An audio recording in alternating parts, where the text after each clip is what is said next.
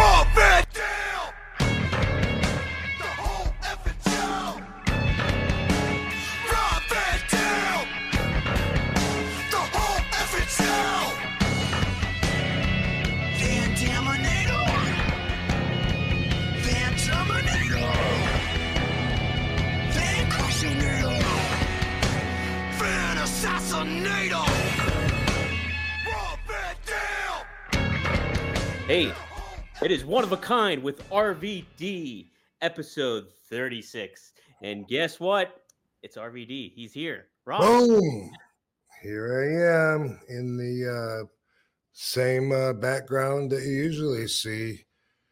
I can change the background if you want. I started doing that at first, and I do have a lot of places, but this one's pretty cool, and I get a lot of good feedback. And anyway, what up? Happy today. Happy today indeed. Guys, we are live if you're tuning in live. And we got a good turnout here so far, but we got a lot of regulars here. Greg Jacobson, Mouthpiece Murphy. We got comments right now. Yeah, looking at the comments here. VBDC, the Seth, as we know, the writer of the saw that? VBDC. Sweet. Yeah, that's how you do it. And then we have Mickey Ray Sinatra, too, of GetBlitz.com tuning in. And Slam Death. So, guys, welcome.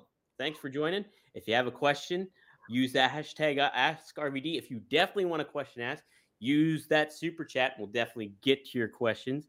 We'll have some topics to cover this week. Rob, has any of the committee or has anything in regards to that record being broken? Has there been some appeal process when it comes to the Van Dam lift or anything going on there? I've been a little out of touch, so if anything happened, I might have missed it. And by the way, I apologize to my Cameo fans because I let 3 of them expire. Oh. And not only does it wipe out your streak, which mine was in the 70s, I think, you got to start all over. But also, you're really disappointing people that are like, dude, Dalvin is a huge RVD fan. He loves you. Can you just, give him some pep talk or it's his birthday or whatever? And man, I hate when I let them expire. But I lost my connection with the time-space continuum on vacation, and that was one of the unfortunate byproducts. Was every time I would look and I would know, I would forget. And it's, oh, that's right. Don't let me forget. I told Katie, I told Dee, you can't let me forget. I got a Cameo expiring in like 4 hours. And anyway, that flight took more than 4 hours and I got on it and missed them. So I apologize to all of you. And that was really relevant to what we were just talking about. Tell them how, Dom. Tell them how. Tell them how, because it just expired. And I don't know how it tied in, to be honest, Rob. I don't know. Wow. But I did want to follow up and ask, when those expire, are you able to just do them and be like, hey, sorry I missed your birthday, blah, blah, blah. Boom, it's still RVD and I'm happy for you. Can you do something like that? Or how's that work? Used to be able to. It was like send them anyway, and then there's also an option like ask them to resend the request. I couldn't find any of those or any trace of the requesters. Like I don't know, anywhere on the app I couldn't find it. It's just it's as if they didn't exist, and neither did my streak. It's just like there's no. And when I go to expired, like the most recent one was like in May or something. And so I'm very confused about it. And I apologize because I'm positive they're watching this and I'm going to be on top of it more. I have one right now that expires already in 9 hours and 19 minutes. And usually for me, I don't mean to, but it always seems better later until there isn't much later. So right. A lot of times I'm like, send. You work better under pressure. That's it. I do everything only when I have to. I'm a lot of the same way as a writer. It's like I procrastinate the fuck out of shit all the time. So Cool. Let's get to some topics here, Rob. What did I want to start off with here? Hopefully the right notepad pops up. Yes. Okay. So what I did want to start off with was, did you get to catch Hook versus Samoa Joe at all this week? Yes, I did. All right. Well, it Yeah. was a good match, huh? Yeah. What? And you kind of almost alluded to the respect thing, and it almost happened. It almost happened, it seemed. But then Hook wanted more of them, and he got it from Samoa Joe at the end. He gave him a muscle buster to finish it off. But yeah, what'd you think of the match, Rob? I thought that it was a really good match that was, physical and exciting. And I liked the story, and it had really good moments, unexpected moments, such as, even like the suplex through the timekeeper's table like that. Like sometimes some of the guys just do so much that I was glad to see that still get a pop when it was utilized as it should be, which is like convenience. It's right there. It's something that is at ringside. You're not bringing something foreign and weird with you, like a glass window or something. So anyway, I liked it, and I thought, and when I thought that Hook kept, punking back up to him at the end, I like that, and when he flipped him off and all that. So I caught it, and I did miss the very end though, because I had my DirecTV set to record it, and they were still going at it when it cut out. So I might have missed the last 5 minutes, because does TBS always go 5 minutes over? So Tony Khan did announce that they were going to have an overrun this week. So they went over their time. So yeah, he was like, and it was commercial free. That main event was commercial free. So they had some special sponsorship stuff going on with Joe's video game. He's part of the Suicide Squad game, and I think that was a sponsorship and collaboration that they kind of took advantage of there. And boom, yeah, that's a bummer. So you missed the ending of it, but Hangman Page came out at the end and helped out Hook. But yeah, I thought it was super cool because Joe, the crowd was really. How did they help him out? So once Joe came in and gave him a muscle buster after Hook wanted more of them after the match was over, Hangman Page, who cut a promo earlier on Swerve Strickland and Samoa, said he was coming after Joe. I watched it this week, bro. Yeah. And so that's kind of what happened. But I thought it was really cool, the aspect of like how they got Hook even more over, it seemed, during the match, because he comes out and like he didn't get as big as a reaction as Samoa Joe did. Like Joe was getting chants for and all that stuff really starting off, but Joe got the crowd to turn on him, and Hook was fighting from underneath, so then it ended up being more of a boom, like he gets more of a bigger impact and stuff, and the crowd really swelled up into him and stuff like that. So that was I thought it was a really good match that got both guys over, got their characters over, told a great story. So I was pretty stoked, and I can also tell you, like firsthand, it doesn't feel too good when you're used to everybody cheering you and being behind you, and you're in the ring surrounded by an arena full of people saying, Joe is gonna kill you. I can tell you that doesn't feel good. I was like, fuck you motherfuckers. Yeah, I bet that's like a big motivator. Like, I'm gonna prove you guys. But yeah, he's so over. So yeah, good stuff, dude. Pretty cool to see.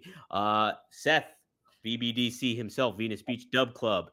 Thanks for the $10. He says, I'm on Insight 4 of the Celestian Prophecy, Rob. He says, I love the first chapter too. It's like deep, hermetic, philosophical secret mystery school stuff, but in a fun pulp adventure novel. Seems for good initiating people in the esoteric. So how about that? Yeah, cool, man. I'm glad that you picked it up, and I'm sure you heard me say this before, but it has been life-changing to everybody that I know that has read it, because really, if you're not energy conscious or interested in spiritual growth, I don't know if you would read the book and stick through it. even if you are, it's hard to get past the first chapter. But congratulations, you made it. You're on chapter 2, and you're enjoying it. You're on the 4th insight, you said. So it's great for those of us that are like-minded. And I got to tell you, like, it might be the 5th. It's been a while since I remember, but as far as like seeing the energy jump like from finger to finger, there's a study guide that tells you how to do that, by touching it, just backing it off enough so that your energy is dissipated at the least while still breaking what we know as physical like connection and form. And anyway, I never was able to see that or to look at the trees and see like the actual colors. I've never been able to see auras. I've always been jealous of people that could look at auras and say, you don't see that, like that purple haze around them. And I'm like, maybe I don't get it, but I don't think that's for everybody. Maybe we could all learn to do that. I don't know. But yeah, this is a great, as he said, introductory doorway into opening your mind to thinking as everything is energy, because it is. Yeah. I was telling Beth in the chat there, I was like, well, I'm going to take it down for reading material because I'm still on chapter 1, but I'm going it down. Hard, bro. It is hard. You got to get past the airplane. He gets on an airplane, and the whole point is that all this stuff just happened to line up unplanned. He happened to just have an extra seat or extra ticket, and happened to have this day off, whatever. But everything was lining up, and really, that's all you need to know about that. You can like go ahead and go on to the next chapter and get the guy in Peru already, and then it gets good. Then it starts picking up. Yeah. But the point is, the stuff from the first chapter comes back around again and has significance. And the point is, everything does. Yeah. Like, if you read it and you're really reading it and you dig it, it'll tell you, like if you see someone and they just kind of remind you like of somebody, not exactly them. It could be just a hair, whatever. Like, hey, he reminds me of Dave, boom, that person probably has a message for you. And it's like, it's a different way of living when you think of it that way and think like, I'm supposed to talk to this person. And like, I think I said before, when the guy gave me the book, we were talking about all these synchronicities, and he kept saying, dude, that's in the book. And then he says, Rob, I think I'm supposed to give you this book. I actually have an extra copy in my car. Oh, no shit. Dude. Yeah. And that's how I got the book. And I've heard that from a lot of other people too, that usually it's given, not bought, but not always, of course, but it was for me. So that was pretty awesome. Yeah. So you're right in the thick of it, as Brad Armstrong would say. Jerry, the first person I talked to way back when I read it was Jerry Manthe. She was this chick that was on Survivor, and I used to do autograph signings with her because we had both had the same agent, Steve Wolf, and I always liked her. I thought she was cool and thought she was cute. I'm not saying I wasn't trying to get down her pants, but I'm saying that I used to. So hey, Celestine Prophecy is a good book, huh? But at first I thought, whoa, what are the chances someone else, read it too? And then I realized that there are a lot of people like that. And if you're not into spiritual growth, self-improvement, and open-minded, then it might not be for you. And if you are, and you really want to stick with it, you get past the Celestine Prophecy, because that's a fictional book based on non-fictional insights that are written on this supposed manuscript towards spiritual ascension. Anyway, there's sequels. There's a 10th and 12th insight. There's a study guide where you can teach you how to apply. I remember I had a little tiny book too, like a little tiny pocket book that was a reminder, I guess, of all the insights, because reminding yourself and being aware of it will remind you, because you'll see it more. As I always say, that implements it more, makes it a bigger part of your life. What did you find to be a bigger impact of a book on you, would you say, if you had to choose between Celestine Prophecy and the Four Agreements? Because those are the two you've talked about majority of the time since we started this. And I liked The Secret a lot, and then there was a sequel to that was like The Power of Love, like Huey News. Yeah. But because it was the Celestine Prophecy, that was, I think, my first, if I remember right. I guess that made more of a change because it got me from thinking that maybe I just had this really special relationship with the universe or whatever you want to call it. Maybe like a chosen one, like I've looked at myself like maybe, I'm a hero and I'm like of this generation, I'm the chosen Achilles. But after reading that book, I realized that that there's actually like I had the word, now I just lost the word, but a mass movement of restless people that are unsatisfied and don't know why. And this book tells you that it's because of them being disconnected and they need to connect back in. And this tells you how to do it. Tells you exactly how to do it. And if you really get everything out of it and you read it, you will do that. And I know when I'm disconnected and all of a sudden I feel like my guardian angel is on a smoke break. And that's when all of a sudden I stub my toe. Oh, damn it. And then drop something.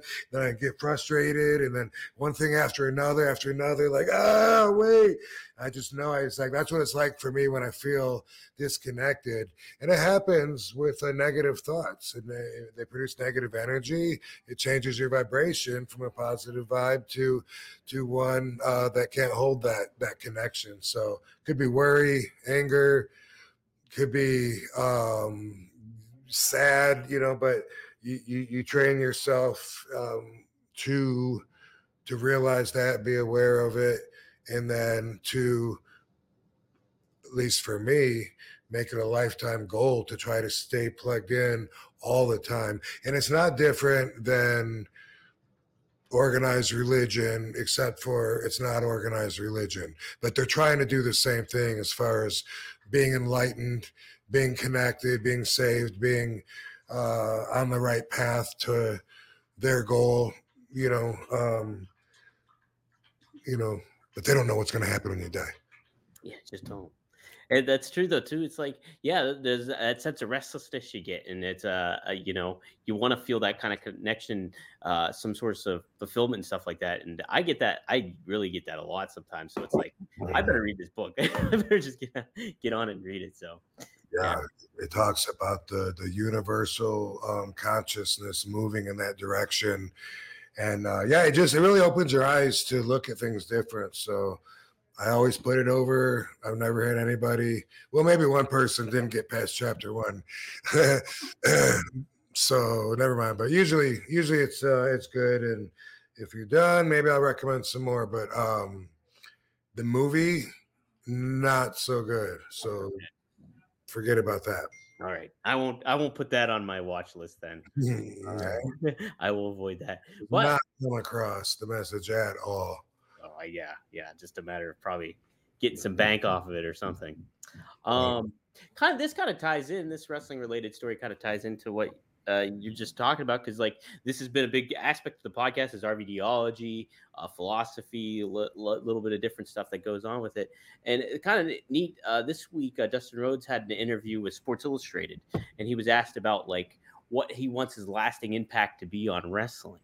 And instead of choosing a wrestling aspect of it, he chose his sobriety. And I have the quote right here. He said, my sobriety, that's my legacy. And I understand it's okay to have bad days. There will be better ones. Life has been an incredible teacher. He says, I've learned a lot, and I plan on being clean and sober for the rest of my life. And then he adds, I wasn't seeing clearly back in the day, and I paid for it heavily. Sometimes I'm still trying to prove myself, even when I don't need to. I came out on the other side. The devil is still sitting here, right on my shoulder. All I need is to do is walk with him. But each new day, I tell him, no, I'm not going to be good today. I'm going to be good today. So I'm not going to drink. I'm not going to do drugs. I have my shit together, and I'm fixing to get on with my life. And I thought that was kind of pretty cool aspect for him to kind of talk about, like, hey, because he's been like, I think 13 years sober or something at this juncture, so it's been a good amount of time. And so I kind of wanted to get your thoughts. Now we know about like the impact you leave on wrestling, but if you kind of had to have a lasting legacy that really lasted outside of wrestling, that took a position outside of wrestling, what would you kind of hope to leave for people, so to speak, if you will?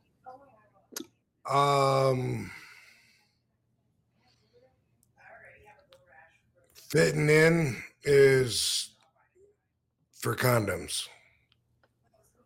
I like it. Yeah. I like it. I like that. That's good. It's as deep as you want to take that. Mm-hmm. Literally. Right. One way you could take that on several levels. Right. Exactly. But I hope that my nonconformity and one of a kind approach to the industry and to life is what people will appreciate and be able to sometimes, when appropriate, model their own actions after, when there's unnecessary pressure to fit in with people that you shouldn't want to be like anyway, but your perspective right now betrays you, and boom, what are you going to do? Hey, what would RVD do?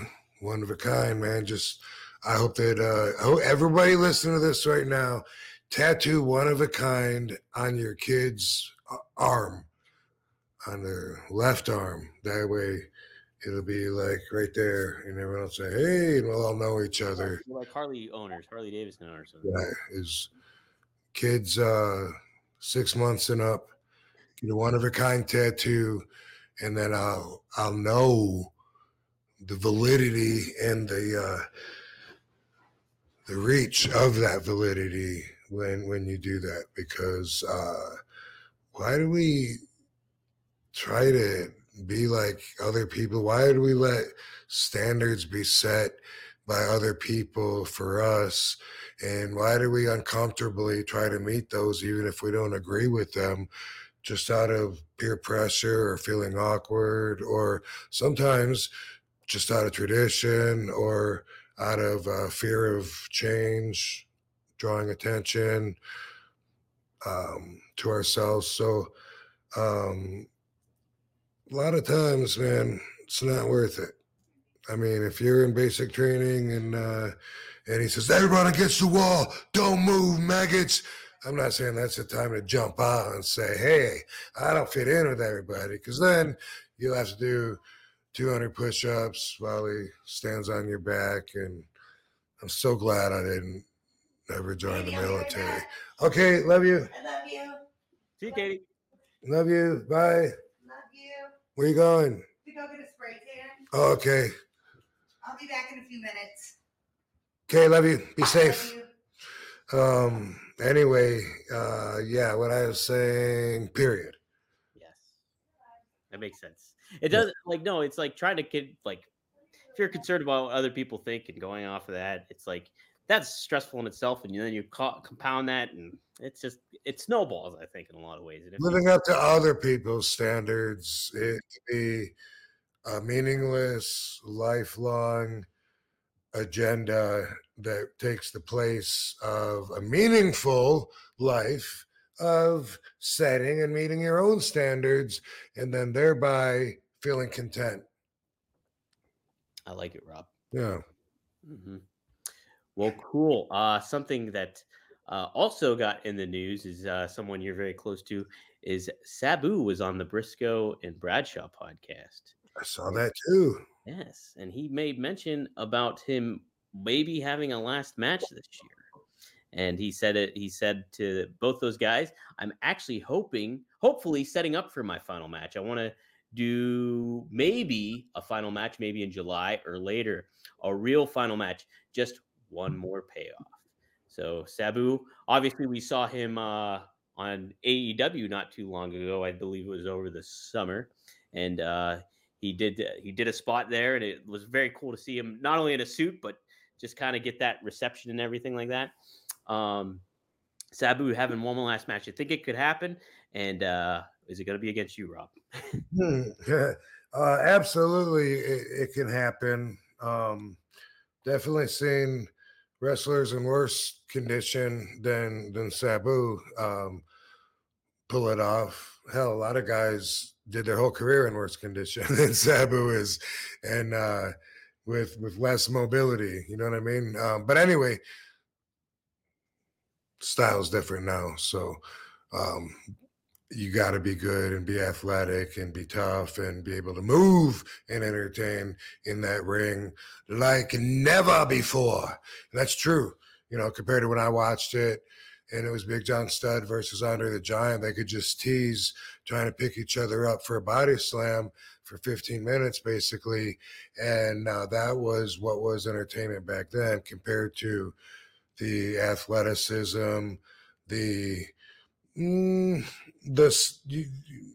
the more average size guys, I guess, that are a little more mobile than said giants. You know, I mean, I came in as one of the smaller guys, and now it's like, you know, that's everyone has changed the standard like so much that definitely don't think of myself that way anymore or measure up against other guys like that on the average. But anyway, what were we talking about, dude? Sabu and like Okay. just So, last match. so I met Sabu a couple of weeks ago. Myself and Joe Clark, who was my partner, we made the documentary Headstrong. Just Joe and I did everything, every frame, adding music, everything. And so we like working well together, and he wanted to do a documentary on Sabu. And we got Sabu to meet us. This was last week, and he met, and he and Joe talked a lot, and that's where we found out Sabu said that he wants to have one more match because I couldn't get him to come to Japan when Noah wanted to bring him. He could lay down like a bed on those airplanes, you know, flat, and then stand on the apron. You'll just be my partner. But he was dead set against it. But now he's feeling better. He's working out because he's feeling better, and he's feeling better because he's working out.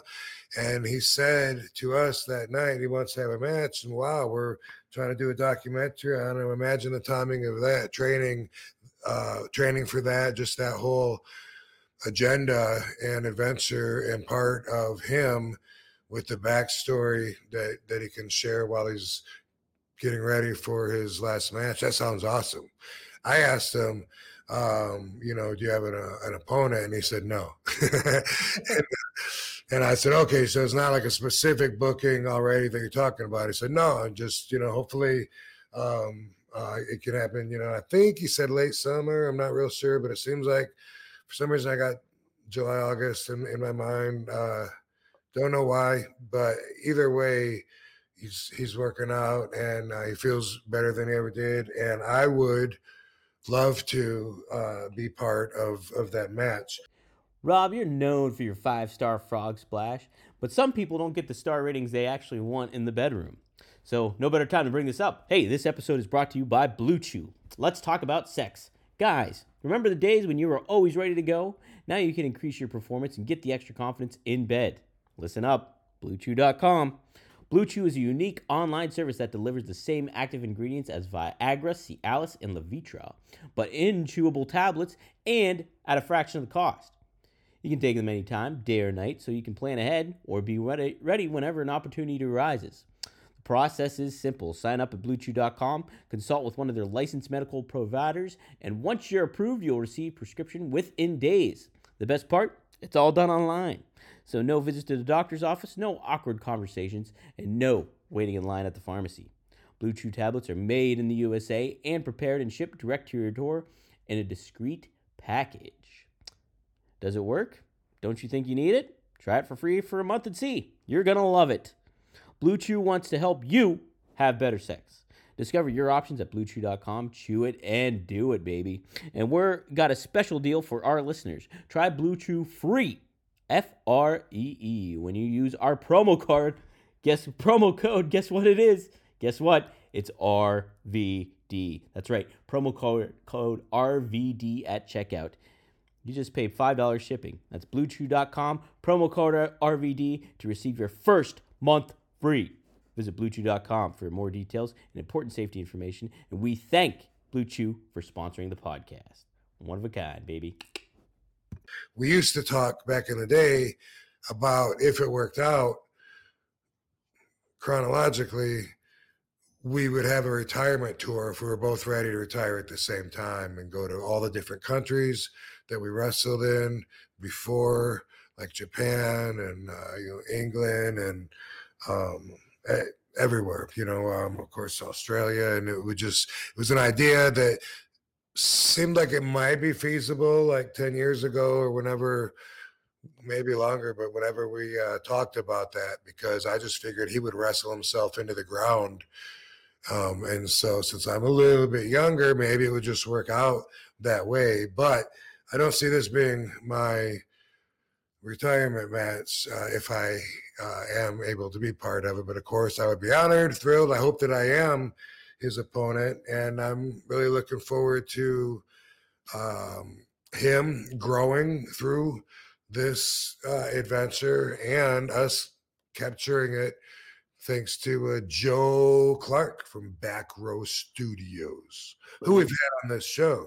Yeah, friend of the show, Joe Clark. So Yeah. pretty damn cool. Yeah, that's gonna be awesome. And to see maybe that story get told for Sabu and for fans to watch that's even better. And it will just really put a good big overall end cap on his career too and his legacy. Yeah. And by the way, I want to tell him too, he's come across in a positive way on the video clips that I've seen. Whereas in the past, sometimes he could open his mouth and get himself in trouble and rub people the wrong way sometimes or whatever. It was refreshing for me to read all the comments and see a lot of people throwing him respect. And it was a video particularly of him talking about somebody beating their woman or something. Oh, he was talking about someone specific. You might have. I think it was a different video, and I don't want to say who it was about, but it was about a top guy, and he was saying to the guy's an abuser. But at first, I'm like, oh no, don't bury yourself, Sabu. But but he was just going on to say, hey, no matter what, you don't do that, and if you got to hit a woman and boom, boom, boom, you shouldn't do that, and I'd never hit a woman. And the things that he said were received well by the commenters, and they were like, man, Sabu seems like such a good guy and so respectable, and he's someone that stands by his morals, and it was good to read all that as opposed to some of the stuff that people that really didn't know him and were judging him off of the little info they did have on him, which sometimes did come out of his mouth. It's a pleasant change for the family. Yeah, and there was like a small microcosm. Like you're only getting a small sample. Like Sabu says, it doesn't necessarily mean that's who he is or anything like that. And it's just, yeah. And social media blows all that up too, anyway. So yeah. Mm-hmm. Rumors that weren't true. All kinds of stuff. But anyway, I thought he just came across really good, and the fans did too that wrote comments. So that was pretty cool. I'm gonna tell him that. Yeah, absolutely. I think this show has been a pretty cool lesson for if you guys go back and listen to some episodes and stuff like that. We always talk about Sabu on here, and it really, I think, it helped accentuate his legacy even more so, because we've talked about it before, how like under the radar he flies in a lot of ways and doesn't get the respect he deserves, and for what he's done for wrestling in so many cases. He's happier right now. You feel good. You think good. You're feeling better. Did you know you can't think good thoughts and feel bad at the same time? Oh, that's something to think about.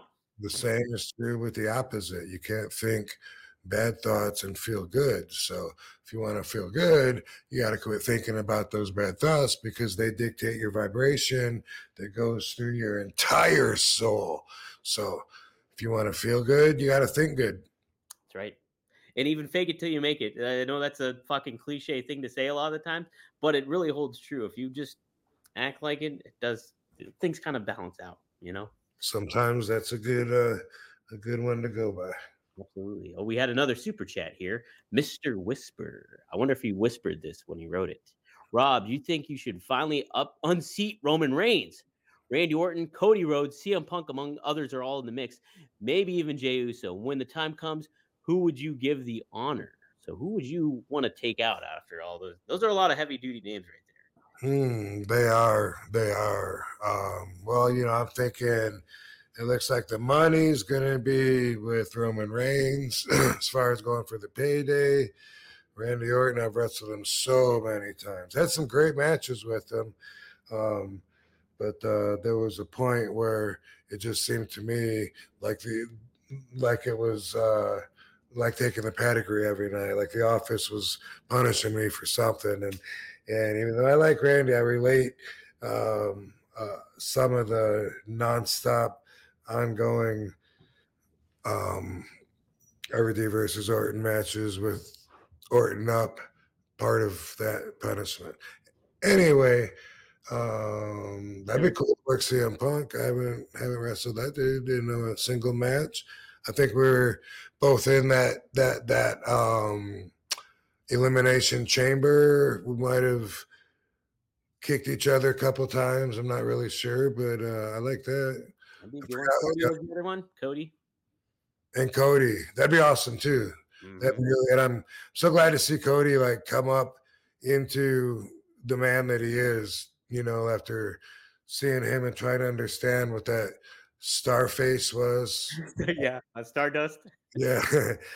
Yeah. And I just figured maybe he likes that and he's trying to get that over as an artist. I don't know if he was stuck with that or if that was his idea or what. I don't know. But either way, I don't mind telling you I didn't get it, and I didn't even know he existed like before that. Like, what?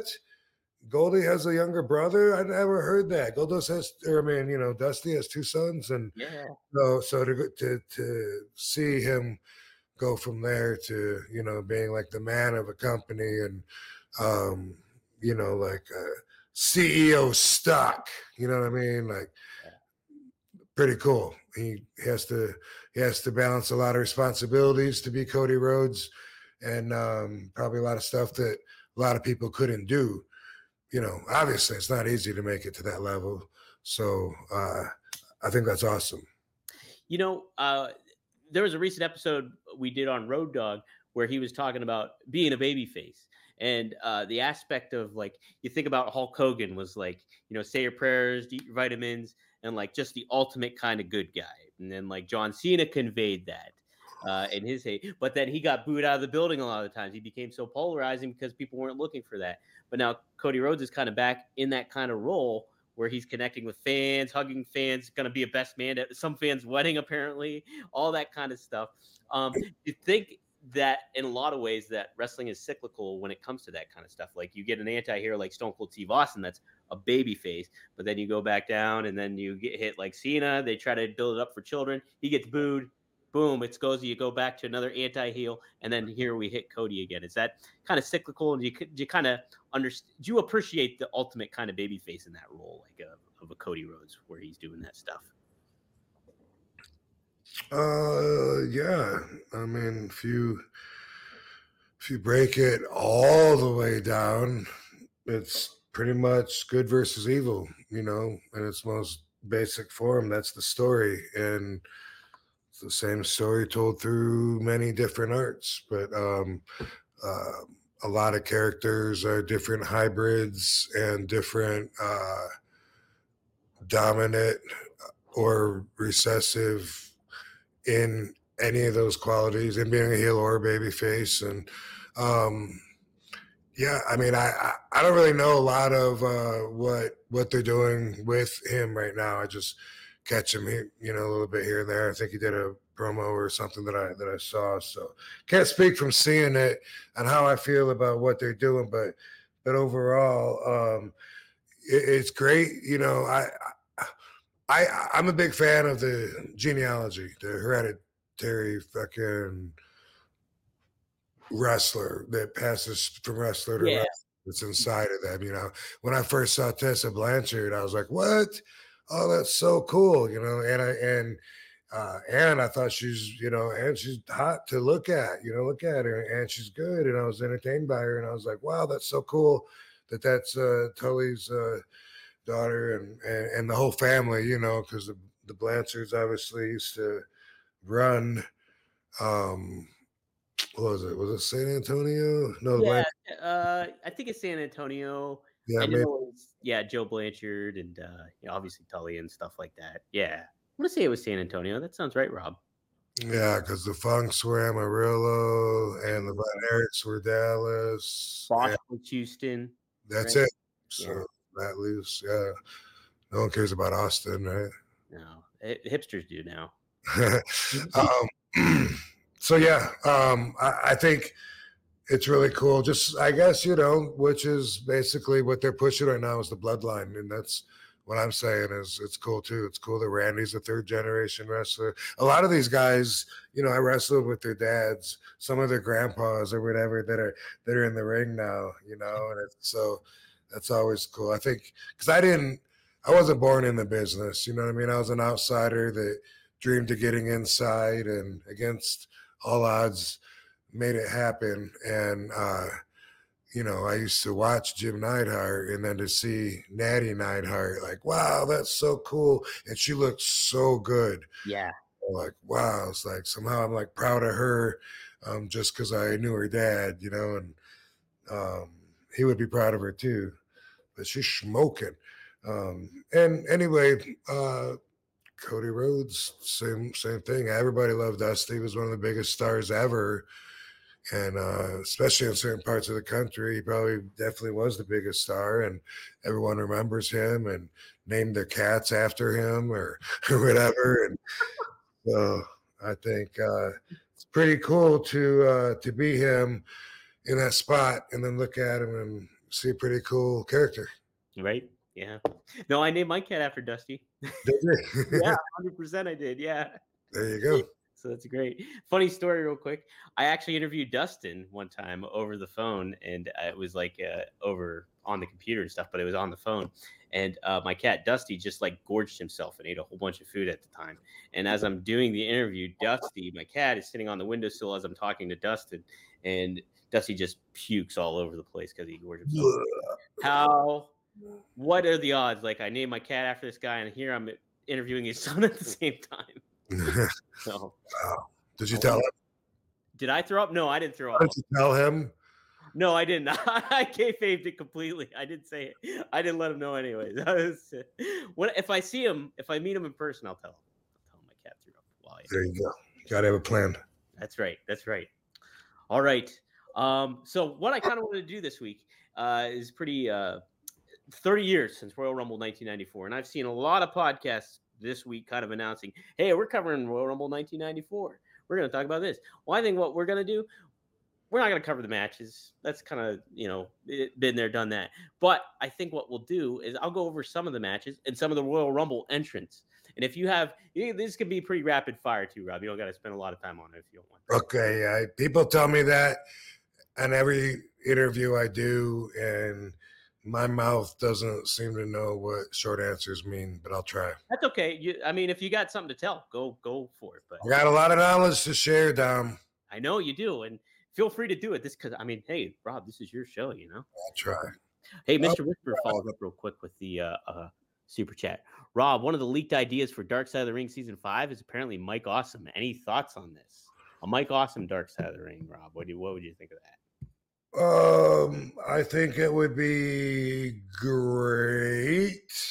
My thoughts on that are that it's not going to happen. Mm-hmm. And I talked to them about it. I would have been a big part of it. Mike was my road wife for a while. In 2001, maybe 2002. We traveled together, he and I, and Sean Stasiak. When Sean Stasiak was on the road for some reason, sometimes I guess we were split up between Raw and SmackDown back in the day on different shows. But me and Mike traveled together. I knew him very well from spending so many hours with him and stuff. And so I was very happy to hear from Dark Side of the Ring when they wanted to know if I would be willing to talk to them. Absolutely.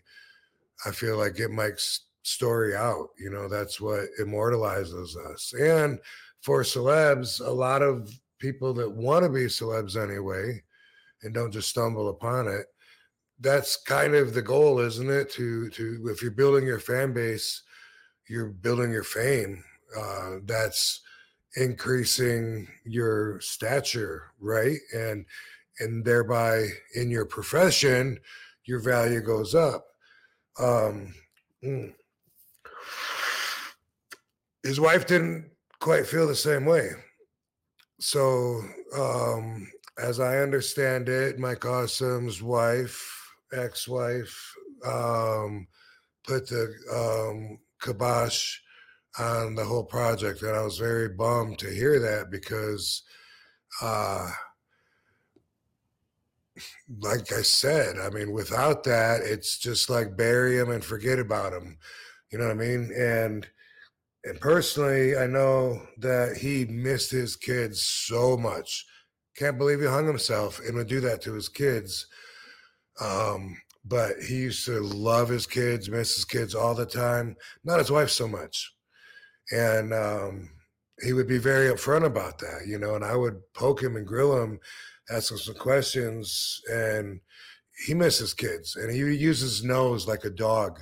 Like, I don't know many other people to do that, but he would always talk about, I can't wait to get home and hug my kids and smell them. I love smelling them and smell if they've been playing outside or it's the laundry and that was just something that I thought was peculiar about Mike, and that he didn't miss his wife at all. So I don't know what happened, but the only thing I can imagine that makes sense, and I'm not one to assume as per RVDology, but obviously Mike and his wife were in a bad fight, going through a divorce. She obviously was going to take the kids from him, which was the one thing that he could not live without. So he hung himself. Man, that's heavy stuff. And so I feel like if they were, if the relationship was heavy there and they were fighting, throwing cups at each other, imagine just to be able to snuff out that cigarette. If you look at it that way, you know what I mean? Like, there's that red ember of his story, you know, blow on it, it might flame up. It'll keep going a little bit longer, but to just snuff it out, you know, and say, no, thank you. Boom. Screw him. And I feel like that's what happened. Because if you're looking for his best interest, of course he would want his story told. Sure. We all would. I mean, most of us, you know, I mean, there's exceptions always, and we'll talk about that sometime. But that's how I see it. That was just one more chance for her to get the final fuck you. Yeah. And so I don't think we're going to see that episode. That's a bummer, because to what you were saying too, it's like you think about Mike and like those heavy hitting matches he had with like Masada Tanaka and like just all of those, and the legacy he kind of left for himself as an ECW champion, being that dominant and like just he was a money kind of guy, you know what I mean? Where it was just that kind of aspect, and like a generation is not going to know about him like up front, you know, where it's like, hey, who's Mike Awesome? Oh, I have to look back to hear about him. And this would have been a way to convey who Mike was to a new generation of people. And then absolutely, like, yeah, it immortalizes. When you're on TV, that thing will be watched forever and ever. You know, they're still watching my matches from the 90s, and they're surprised when they see me and I'm older. Like, what happened to RVD? I just saw him wrestle Axel Ryan last night. You know, but what else did I want to say? Shit. just like him having a lasting impact with Dark Side, it just being a big thing for him, like having it just getting his story again. I was just gonna add that the last time I talked to him, we did the one night stand, so Mhm. he was a big part of that with Tanaka. When we went to do part 2, the big RVD and John Cena match, I was reaching out to some talent, and I was talking to Mike during that time. Mike was selling real estate, and he said he was small. I think he might have said 230 pounds. It's hard to believe. And he wasn't lifting weights. He was just like riding a bike now. Didn't seem thrilled about trading in the life of a pro wrestling superstar for trying to live on the commission of selling houses, probably wearing a suit, for sure fighting with his wife during this time. That was the last time I talked to him was, hey, we're going to do it again, dude. We're going to make this an annual event, one night stand. And he's like, are you sure? Because I have to know, I have to have at least 2 months notice and that's when he said, I'm like 230 pounds. Like I have to put on, a good 40 pounds before I can do that match. And I need some serious time to get myself big again. And you may have Paul call me and tell me for sure if he wants me on it. And that was like the last conversation I had. He was sending me some information on some real estate in Florida that I was interested in possibly investing in. And it was the day after he died that I got that last email from him. And I was like, how could he have sent that? And then I realized it was like an automatic kind of thing from his office or from his program that he had sent to me. So I was obviously like on a mailing list or something, but it came from him. And I thought that was spooky. And knowing him like I did, I couldn't see him hanging himself. He was a happy guy, but his perspective obviously changed a lot since the last time I saw him and when he committed suicide. Oh man, yeah, it's tough. Oh man, and yeah, Mike was just I loved him. Like he was awesome. No pun intended. He was awesome. Exactly. Yeah, no. If you guys have some stuff to share about Mike Awesome, feel free to comment and leave us something about it because he was super duper cool.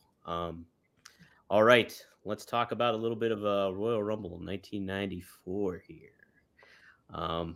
It actually started off in a dark match.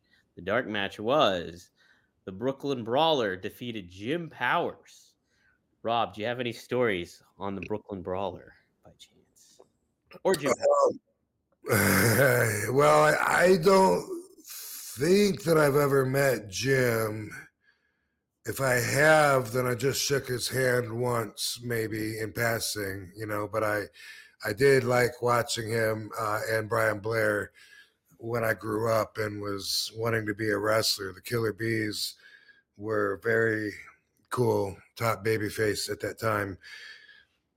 I feel like I might have met him, but I don't know. But I feel like I know him just from a little bit, just from him doing it was like I don't know exactly what it's called, Behind the Territories or something like that. And Beyond the Territories is one of those things.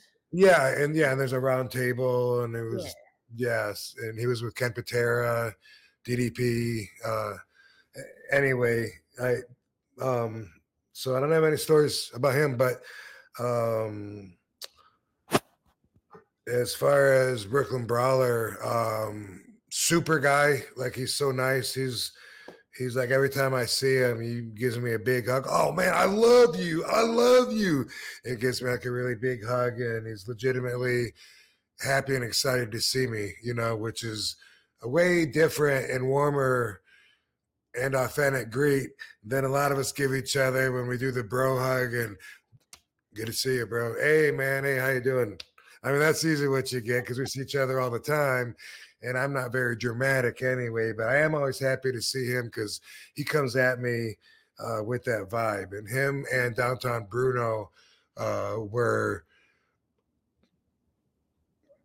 producers, I guess, during the time when I was with WWE. So they would run around and grab us and say, hey, we need you to stop in and do some promotions for these towns or whatever when you can. And okay, cool. And things like that. Like when talent needed to do something besides wrestling, whether it was for a sponsor or whatever, they were those guys would be there for that. Always got along with both of them. Bruno I knew since Tennessee, 1991 Memphis days. So I go way back with him. And Bruno, just saw him recently Steve Lombardi. Just saw him recently at a convention, and he's awesome. The only bad thing I can say about him is that he said, hey, I know you're not with her anymore, but me and my wife still pray for your ex-wife. I said, stop doing that. You don't need to. Stop it.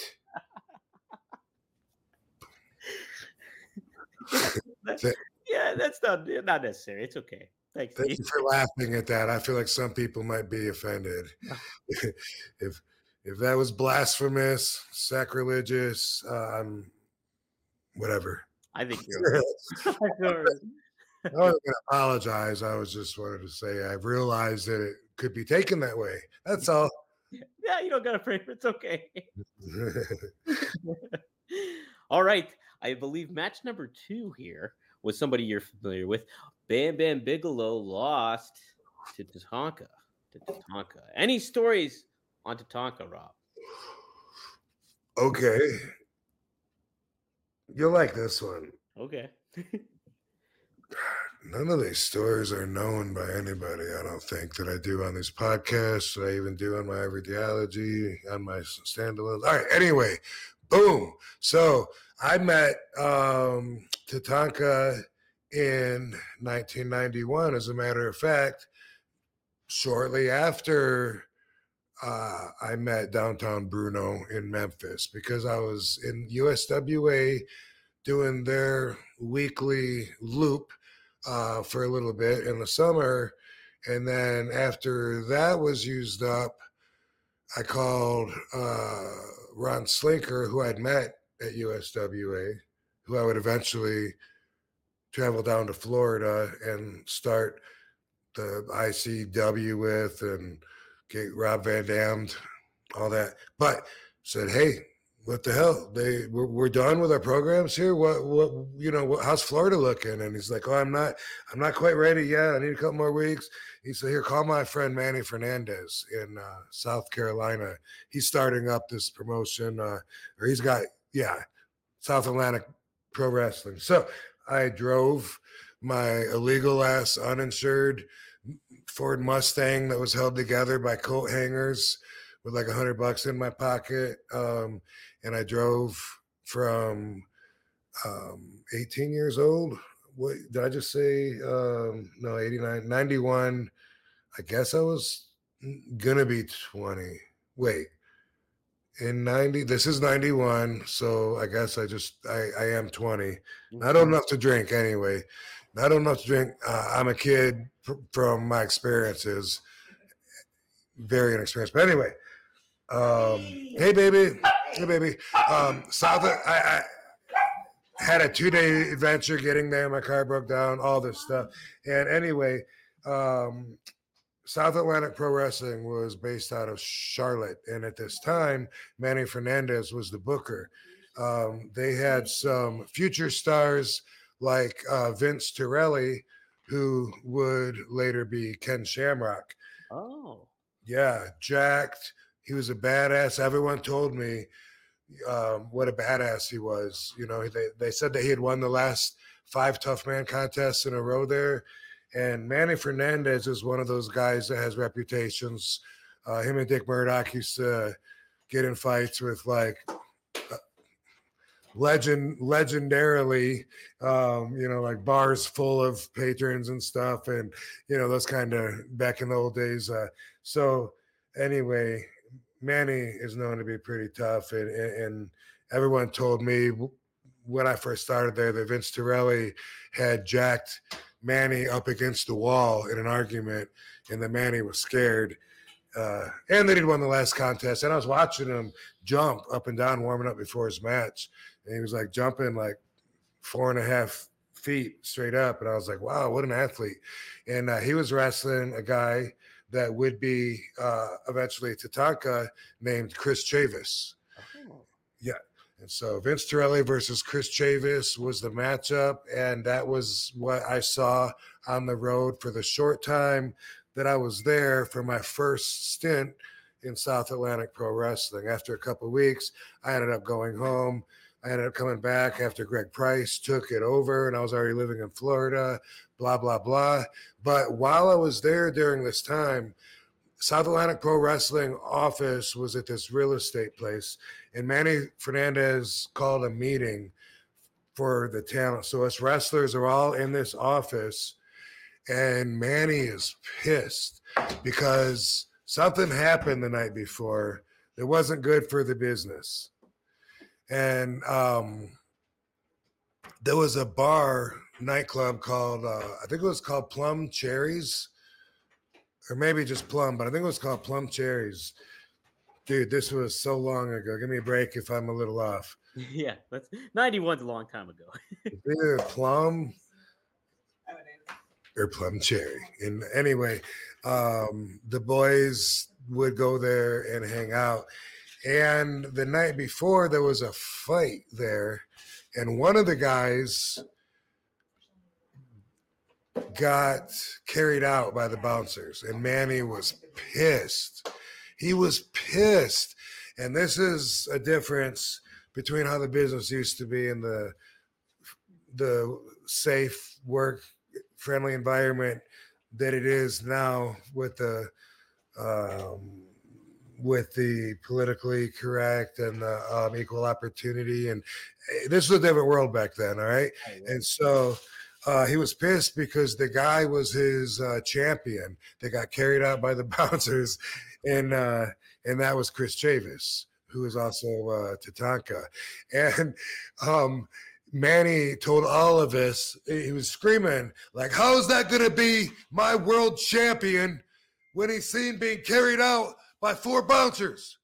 What kind of world champion is that? How am I going to make money with him now? He said, and he told all of us, he said, you don't ever let them carry you out. He said, I don't care if it's your fault, how many of them are, you're going to go out swinging. You go out swinging and take as many of them with you. And so, that's my Chris Chavis Tatanka story. He had heat. I don't know who he got in a fight with. Some mark, I think, someone that wasn't in the business. And I don't know if they literally carried him, horizontally, or if it was just, dragging him by his arms. But either way, Manny, just like other old schoolers told me back there in the day, that was the way the business was. Like, if you got seen carried out, you might get your ass beat in the dressing room the next day. Right. I think about the Mafia too, or you can watch The Sopranos and that scene where Johnny Sacks got arrested or something, and he started crying, and everybody's like, "What the fuck? He's crying!" And then he got whacked on. You don't want that to happen. All right. The next match up, it was the Quebecers. They defeated Bret Hart and Owen Hart for the WWF Tag Team titles. Pierre and Jacques, along with Johnny Polo, someone who we know later on as Raven.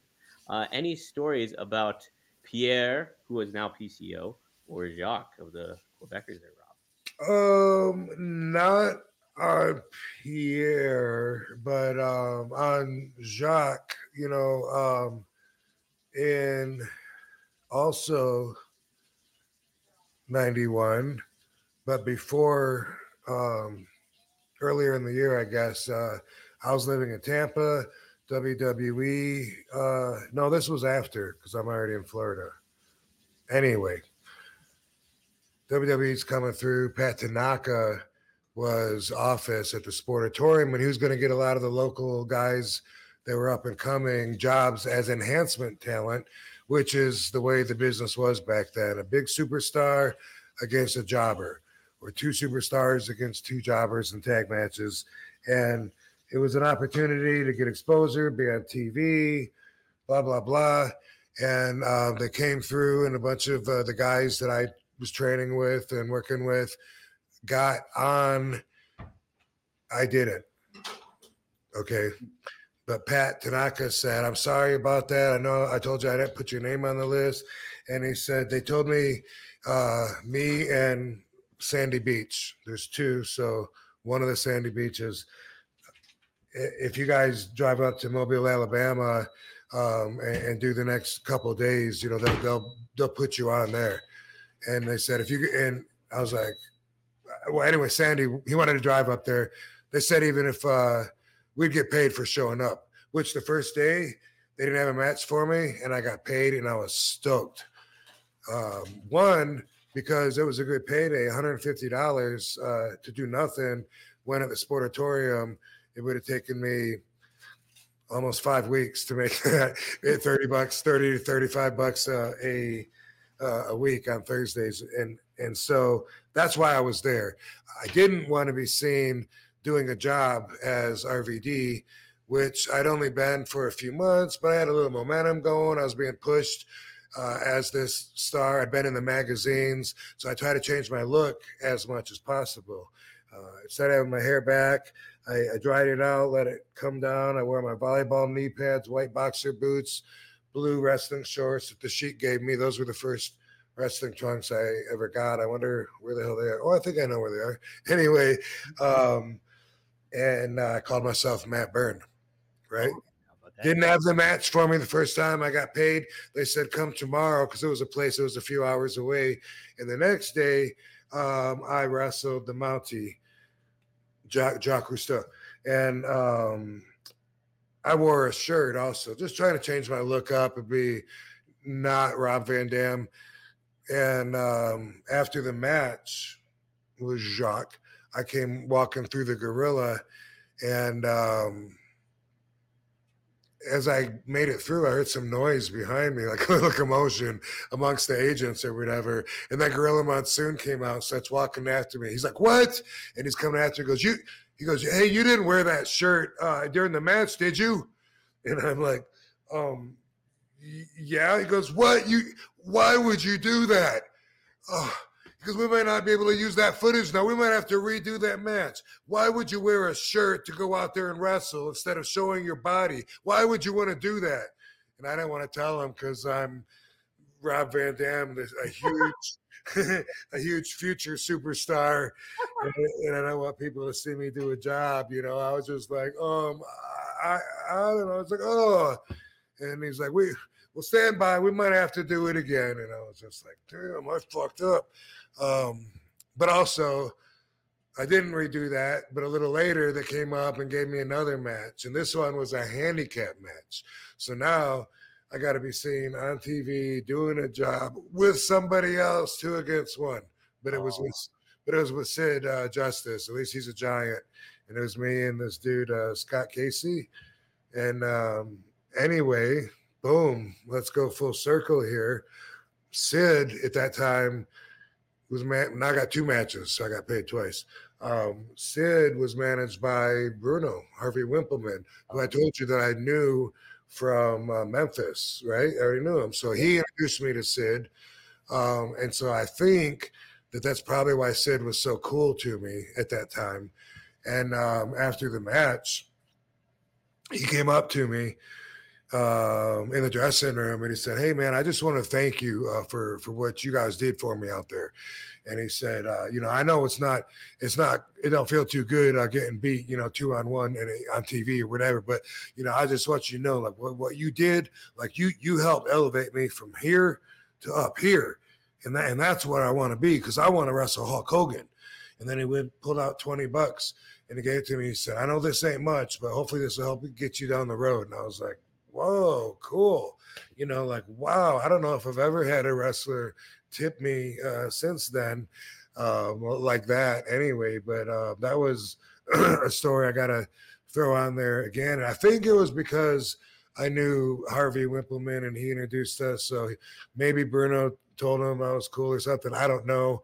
But Casey also did say that he gave him the 20 as well. So if you don't hear enough good stories about Sid, there's one for you. I like it. My brother will like that too. He loves Sid. You know what? And also, what was I going to say about Sid? Shit, I lost it. It'll come back to me. But yeah, I like Sid a lot. That's awesome. And Matt Byrne, what a name. That's a great name. Yeah. All right. This one I'm intrigued by, Rob, because I know you've mentioned him before. And I think he's been on an RVDology of yours in the past, but he happens to be my favorite wrestler. And the reason I got into wrestling overall is, and you had an interesting story regarding him. Scott Hall, Razor Ramon took on IRS. Feel free. What is that story that you have of Scott? I know it was a kind of like a tense situation, maybe, or something. Just from what I gathered, I don't even know, but what was it about?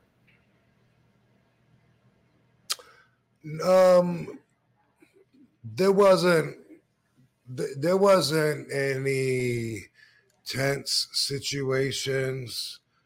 There was a few times, I don't think I've talked about it, where he was annoying me, like maybe I was outside getting ready to light one up, and him and X-Pac came out to do the same damn thing. And then he's like, oh, hold on, man. Hey, Robbie's a stooge. I don't know why he called me Robbie, but that was his name for me. And he would be, oh, wait, Robbie's a stooge, man. And he would say it joking sometimes. Yeah. Mm-hmm. But he also did that for real one time, because one time he was asking me if I had any weed. I was like, yeah, I was actually about to go out and smoke. He's like, oh my God, that'd be so good. And I'm like, are you smoking now? Because I can't remember. It was some event. I don't even know what event it was, but he goes, yeah. And he goes, oh my God, you don't mind? I go, no, I'm going out right now. You want to go now? And he was like, he goes, yeah, let's go. And I walk out there, and there's nobody behind me. Walked all the way out there, smoked it. He never came out. And then I heard from somebody later, I think it was X-Pac, but I'm not sure. Had to have been though, that he was paranoid that I was gonna tell on him, or that I was in part. So there was little feelings like that, There was things that nobody else would know. Like when I was, I've been gone for a long time, and then I came back to when was that? Maybe it was, I don't know. One of the times after I left for a long time, I came back. It was probably a Hall of Fame thing. Mm-hmm. Could have been even the same Hall of Fame thing. I don't know. I just remember, like, I used to talk to Paige a lot. We used to have a good relationship, and she was like one of my closer friends there, because I'm, usually a loner, and I would usually talk to her, and I liked her, and I was looking forward, to seeing her, and I was happy to see her, but this motherfucker was right there, being annoying. And say, hey, RVD, she's like a daughter to me. So, hey, Robbie, if you just so you know, and I was like, and I kept I was trying to talk to her, but he was in that moment. Yeah.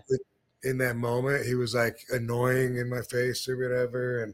And I actually said, and I said to her, do you want him here? Because if you don't, I'm going to throw him over the railing right now. We were like on the second story, and I 100% was going to throw him, off. She said, don't, I guess. But there's been moments like that, several of those that I've never talked about. So, we weren't tight.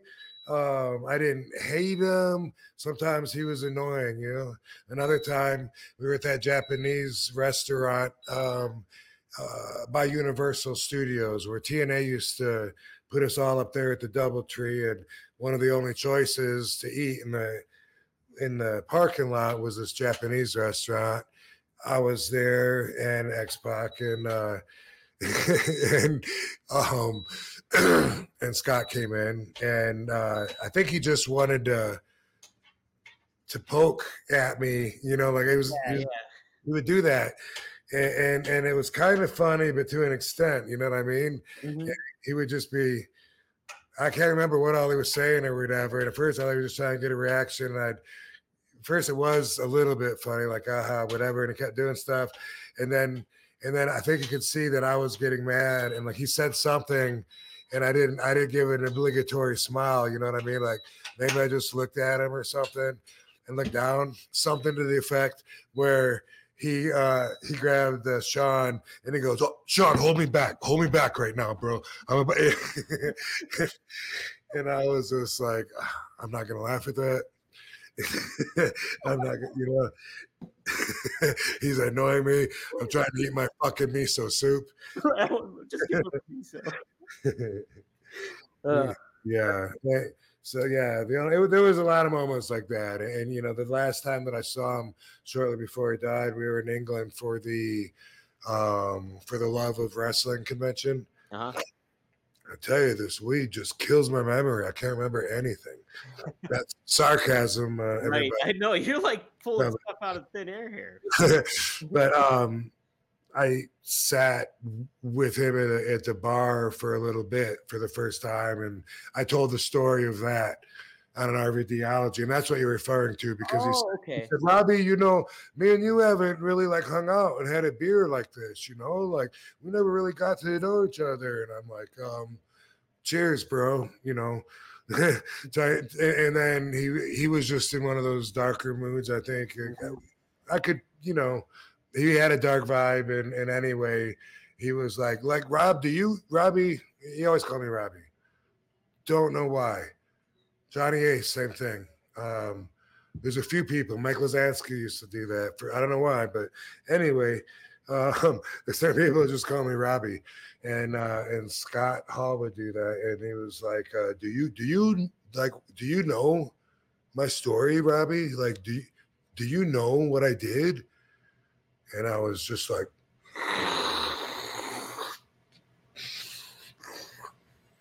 me? Not really. I was right next to him, and I was just thinking, you're trying to pull me into a dark pit that I don't want to go into, And I just said, yeah, I think I got the story, Scott. I think so. And I just felt like he's punishing himself because he felt guilty for killing that guy. Right. Yeah. I always felt that, but I mean that's exactly what his vibe was saying, And when I did my story on Instagram, RVDology about it, some of the fans were upset because they forget. To me, he's a peer of mine that I work with. I don't see him like a fan looks up to the wrestlers as a higher form of life.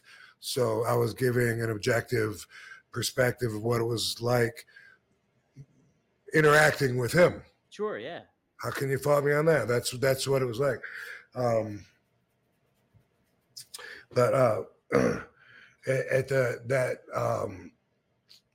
In the comments anyway, one of those fans that didn't like it said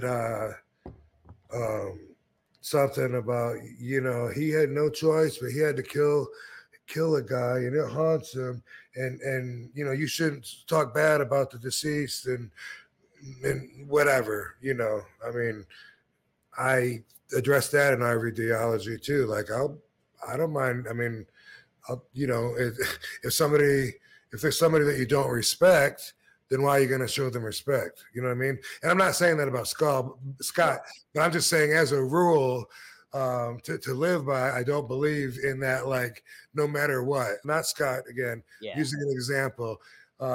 Dude, the guy was a murderer. He fucking killed and raped a bunch of women, killed and buried the children and stuff, and then the police shot him. And you're going to say, I should never talk bad about the dead? Come on, man. Fuck that guy.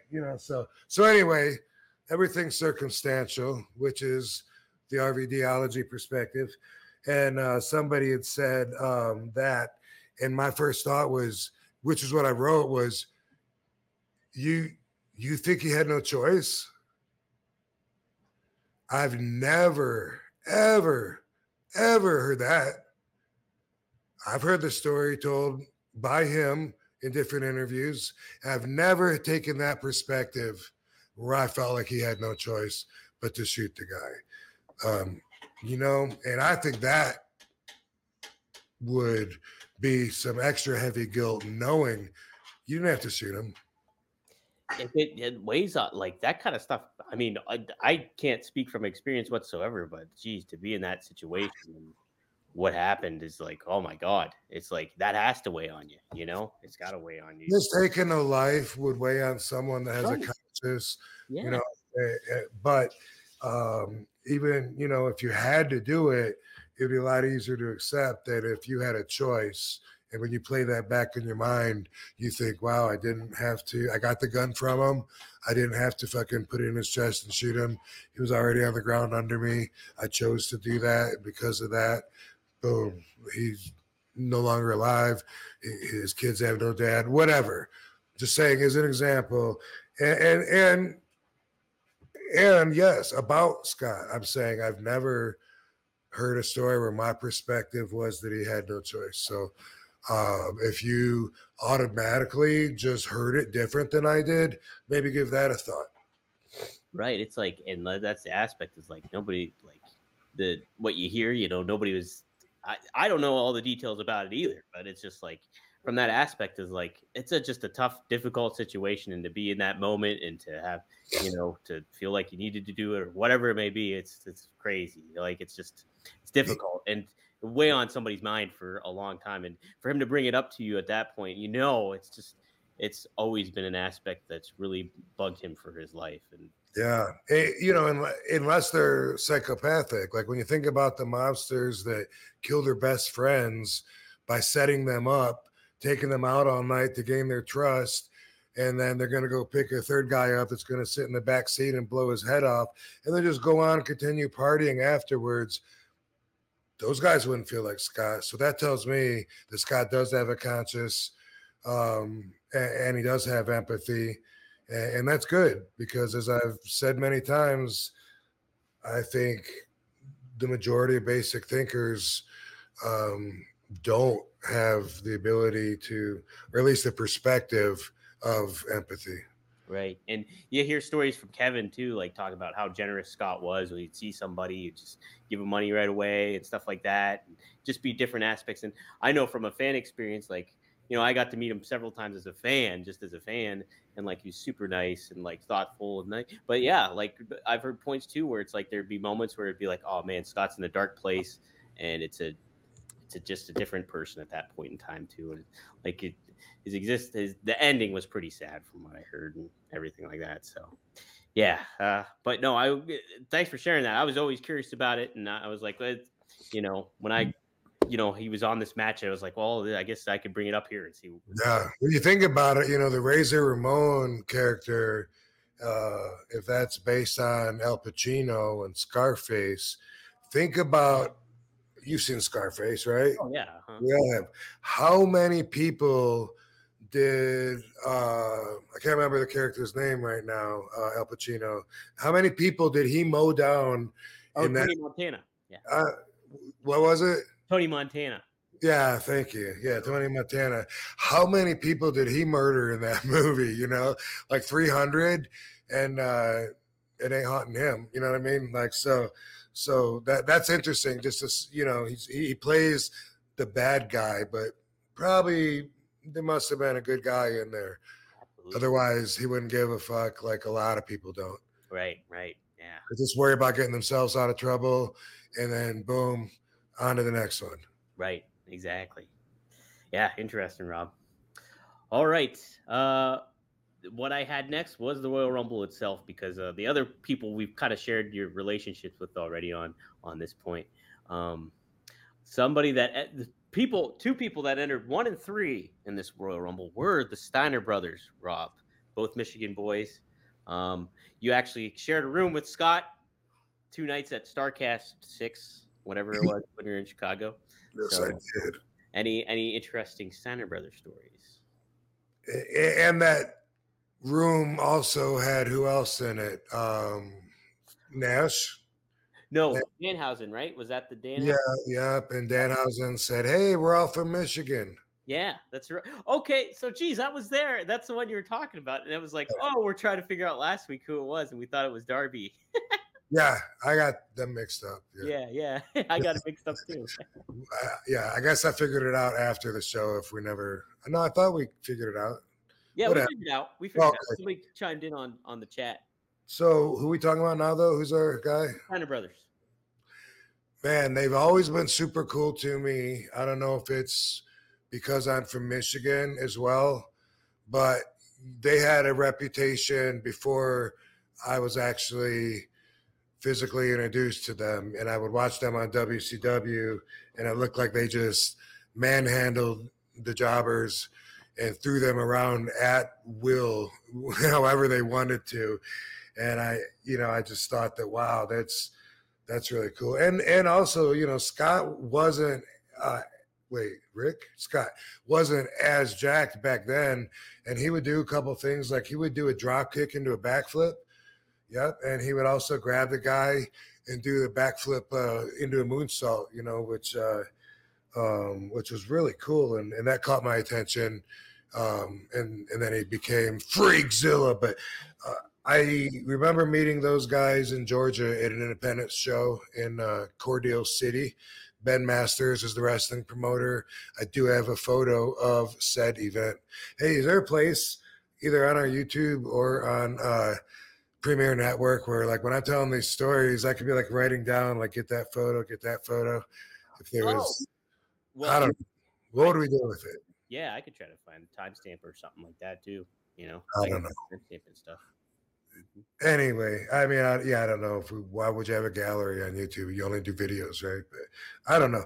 Anyway, so I remember meeting them and getting a picture of them, and them telling them, that I'm from Battle Creek too. And of course, I had my mullet back then, because this is 93, maybe 92 or 93, in that time period. So much like the Robbie V version of me that you saw in WCW, because it was somewhere around that time period. And they both always have been really cool to me. And sometimes I wondered if it was getting tested when I would wrestle Scott a lot. And a lot of times when the office, would say, me up. I was like, man, I wonder if that's bothering him. You know what I mean? Because it's not something personal, and it shouldn't be, but it's business for everybody. You know what I mean? Sure, yeah, absolutely. And to me, it felt weird because I looked up to him. Yeah. Interesting. All right. Next up, who came out? I'm like almost doing the countdown in my head. Oh, here's an interesting one. Number 4, Huang. Also, we know him better as Savio Vega. Any Savio Vega stories, Rob? I have 0 Savio. 0 Savio, really? Okay. Yeah, we're not in the same place at the same time. Wow, okay. Super nice guy. I've interviewed him once, and he's a lot of fun. Might have met him at a convention once in passing, and that would be my only story. So how about that? Yeah. No, he's a super nice dude. But all right, number 6, entering at number 6. I wonder if you have any cross through over with this guy. It is Bart Gunn. Did you ever interact with Bart Gunn, Rob? Ooh, did I ever? So I've known Mr. Bart Gunn, and also, what's Mr. Ass's name? Wait, don't tell me. Yeah, tell me. Sorry. Not Grumpy Face.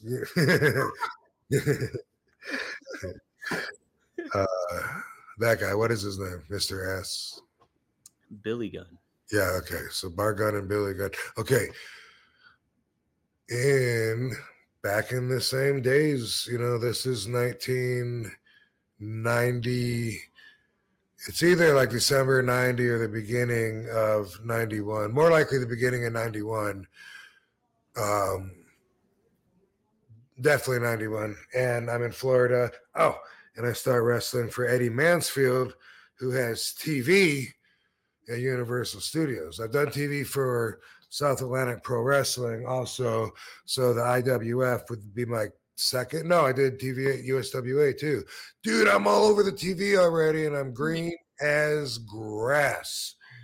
Not the good purple grass, but just out of the dirt, brand new. That was the dirt one. Brand new grass. Anyway, so I met those guys working for Eddie Mansfield back then. They were the Long Riders, and they were one of Eddie's top tag teams, and they would wrestle against Thunder and Lightning, which are two big jacked up guys. And so I've known him since then. Known Bart since 91, and I did do at least one tour in Japan with him for Baba for All Japan as well. Yeah, he was pretty notable for. I know he worked All Japan before, and that's pretty fascinating. Something I'll remember.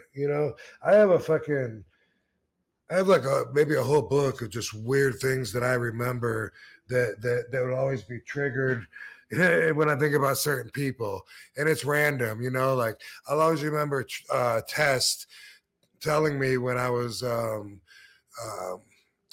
remodeling my house that I need to get the automatic trash compactor. It'll save me so many trips to the garbage. I'll always remember that, and I have a whole bunch of those like that. Yeah.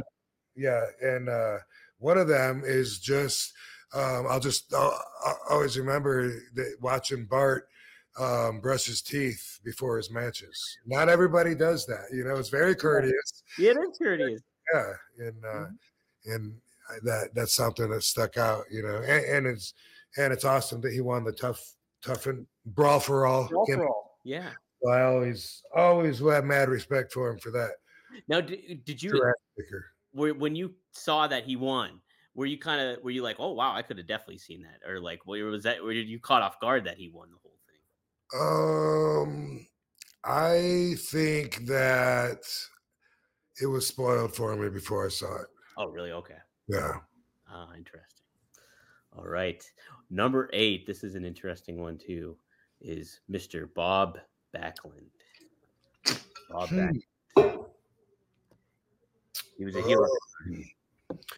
Well, I know Bob through a mutual friend, and so most of my experiences with Bob are from seeing him at conventions, maybe a Hall of Fame. Didn't work with him, but I was always one of his reputations that people in the dressing room know him for is that he was always working out, staying fit, and Impact down there. I've heard this story a few times on how they wanted to film him. He does this thing, and maybe he marketed it, but he had a little thing that was a box, and it was a whole workout gym because you could do steps on the box. I think there might have been an ab wheel inside of it, and anyway, this was the Bob Backlund box, and they wanted him to, or the idea was for him to be doing like 300 because that's his workout, doing 300 steps. And he insisted that he does the whole thing, and they're trying to say, no, we'll just, we can shoot you starting, and then we'll just shoot the end. And for him, he had to do all 300. And even though, they were like, but the video's not going to be that long, so I always think of that. And then I use that as a workout model too. Like I do steps on my sauna, and I got to at least do the Bob Backlund 300 in order to give myself credit for hitting cardio that day. But I don't know if he did it. I don't think he did it in the sauna, but he might not have been extreme anyway. But he's had me in his chicken wing at a convention before. That's great. Is he shoots on and stretches all the fans at the conventions, and they love it. They ask for it. So they have chicken wing and pull their face back and scream at him, "Is this what you wanted?" He's nuts. But I don't think that, from what I understand anyway, He might not be at more conventions because I think that he is in a deteriorating state of mind, Oh, interesting. Okay. unfortunately. Yeah. Yeah, he came a couple years ago to Pittsburgh. I got to meet him and stuff, and he's a very nice dude. But Yeah, fun guy. fun dude. Number 10 to enter is Virgil.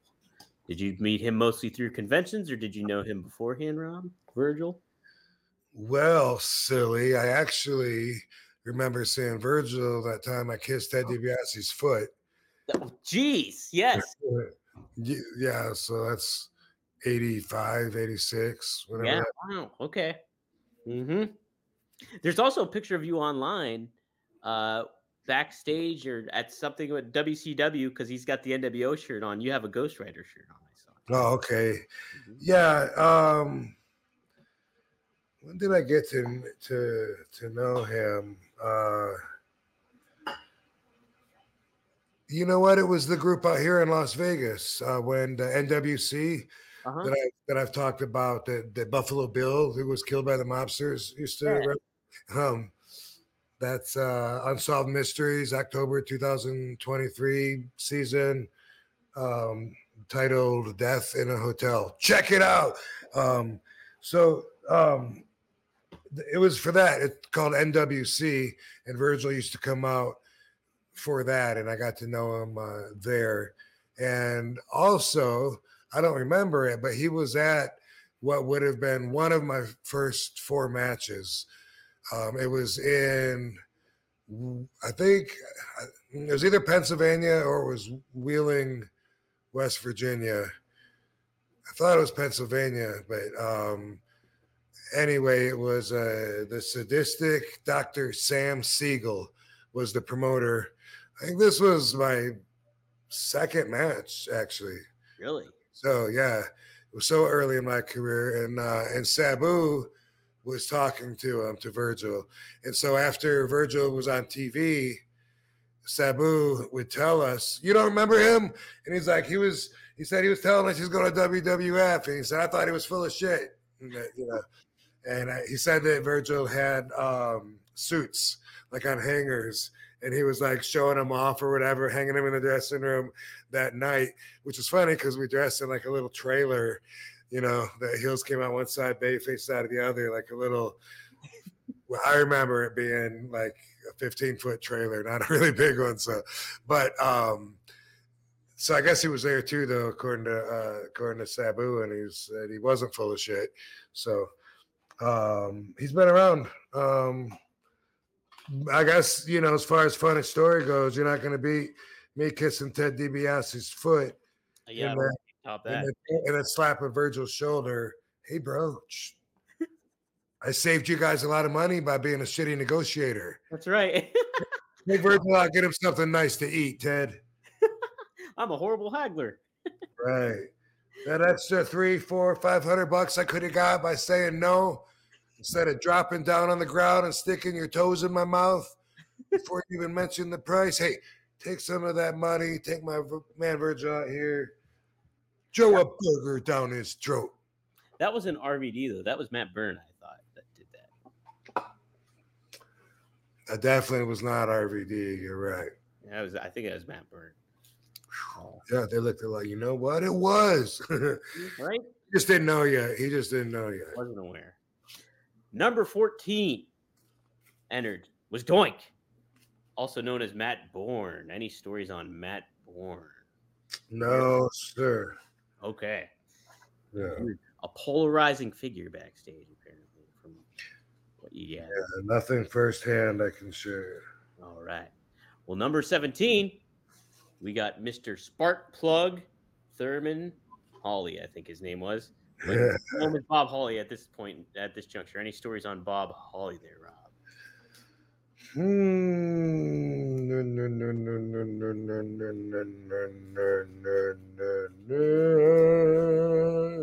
I can't think of anything that would be interesting to talk about except for rehashing that time he was pissed off at Rene Dupree. Yeah. And he let everybody know. He let Renee know it's coming. He let all of us know that he was pissed. He said that he let Renee borrow his car to go to the gym, and that Renee got a parking ticket, and that he just tossed it and never said anything to Bob about it. So then Bob had to, on his days off, fly across the country and go to court and fight this, take care of it, blah, blah, blah. And of course, Renee was like, "No, I never saw it. I didn't know about it." And in Bob's mind, that was worthy of an ass beating. In his mind, he was positive that that was what that equaled, what it validated. So he was for sure going to do that. I don't know if Renee could have said anything. You know what I mean? Like, 'cause I was trying to find out, like, is there anything he could say? And he's like, man, I had to go on my days off all the way to Ohio. He's like, fuck that. And he was determined, and Renee knew that it was coming. And Renee being in the position of being very young in the business and knowing how the business works and knowing that Bob is one of the enforcers of the wrestling codes, he wasn't gonna fight back. So it's not like it was a fight, Right. but they put him in a tag match, and so Bob was like, "Yeah, we're tagging next week. You're dead." And I'm paraphrasing, but let him know it was coming and when it was coming. And so it was a sellout at the curtain, which is what we call it when everyone in the back is, peeking through to watch. Yeah. And it was like, I think that Kenzo Suzuki, I think, was in the match. I don't know. I think so. He had I think that was Renee's partner. Yeah. Yeah. Yeah. Mm-hmm. So Bob would be working with that kid, and then if he would tag Renee in, Renee would come in, and Bob would just go to straight punches to the face, left, right, left, right, left, right, and then Renee would end up tagging out again, and then Renee would come in when whoever Bob's partner was, maybe it was Billy Gunn, I don't maybe, but either way, boom, as soon as Bob would get tagged in, boom, boom, boom, boom. Every time, just straight faces, and Renee trying to do the respectful thing, the right thing, to not get himself more heat.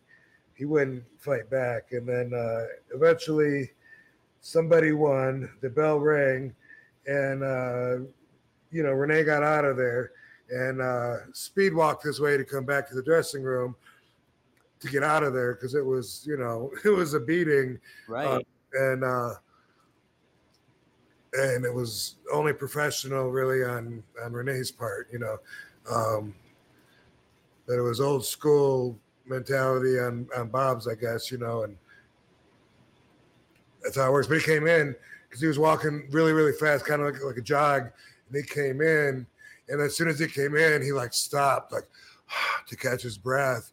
And I remember like Bob comes right in behind him, and I'm like, no, keep going, and Bob went whacked him with the chair in the back one more time.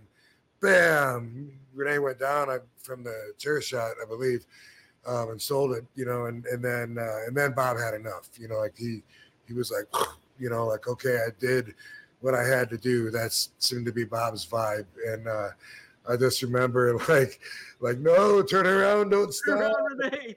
Like, jeez. Do you think did it get Bob any respect for Renee after that, or was it just like, all right, it's over and done with, and I don't want to deal with him anymore? Or respect for Renee from Bob, Renee for him just taking it and being like, that was what it was. I don't have any reason to believe that it did. Mm-hmm. Okay. I would hope so. Yeah. I don't believe so, and I think Bob got in a little bit of trouble for, like, I don't know, a little suspension or something. But from hearing Renee's tell the story on his show, for instance, doesn't seem like they're buddies. You know what I mean? So, so it may have never been. It may have just became a professional relationship after that, which happens a lot when guys fight each other. They still got to work together. Still got to work together, yeah. And you're just like, okay, well, this is a business. That's how it goes. That's how it used to be. Right. Number 20 was Greg the Hammer Valentine. Greg the Hammer. Any stories on Greg the Hammer there, Rob? I always forget that I think he lives like very close to me. Oh yeah, I remember you saying that. Yeah, and I always, I gotta try and find him sometime. But, so I met Greg the Hammer Valentine. Oh well, when I was a kid at WrestleMania 3 at the Pontiac Silverdome, I did have a sign I held up that said Greg the Hemorrhoid Valentine, which I guess I must have thought it was funny and that they were going to be able to see it from Way up. 8 miles away. But I worked with him for that South Atlantic Pro Wrestling that I had talked about before, but not the one that Manny Fernandez booked. But a while later, Greg Price took over the book. That's when I was living in Florida. And then Greg wanted me to come back up there because he saw a future star in me and wanted me to come back up there. And I started driving back and forth doing South Atlantic's shows and TV. And that was a big upgrade for me because my pay was quite a bit more because I was coming from further away. And during that time, I wrestled Greg Valentine quite a bit, 92, 93, maybe 94, maybe 95. In that window of time there, I wrestled him a lot, and I learned a lot from him. Those were the days when you didn't talk about a bunch of crap before the match, so I would be listening to him, and that would be hard sometimes because sometimes people have voices that that are hard to hear, hard to understand what they're saying or whatever. But I just remember with Greg, you know, he was teaching me. I was what he was doing was making sense. You know what I mean? Like I was the baby face, you know, and whatever, boom, duck clothesline, arm drag, another arm drag, hold the arm, boom. And it was just hearing it, doing it, being good enough to know what he's talking about, hearing the crowd react to the story that he just told, and boom. So I did tell him and Manny Fernandez, because I wrestled him a lot that same time. Mm-hmm. Put both of those guys over sometime in the last several years and said just what I'm telling you, that listening to those guys is what taught me a lot about wrestling. When you work with somebody like Greg, is it like, does he make it easy, like for you to work with him, or is it like you're learning, it's challenging, but you're learning from him, or is it a little bit of both, Rob? You know, when it comes to somebody like Greg, because you hear how good he is in the ring, basically. Yeah, as I remember, he made it about as easy as it could be. You know, like just getting me in to where we're on that common page, and I'm ready for whatever he wants me to do, whether it's I'm going to take it or give it. Either way, I don't know until I get the hang and work him a bunch of times and then figure out, okay, we keep going back to 2 arm drags and then hold the third one in an arm bar. So I get it. We keep going back to the arm drag, arm bar. Okay, now I'm doing a drop kick. Whoa, leapfrog, arm drag, hold this one.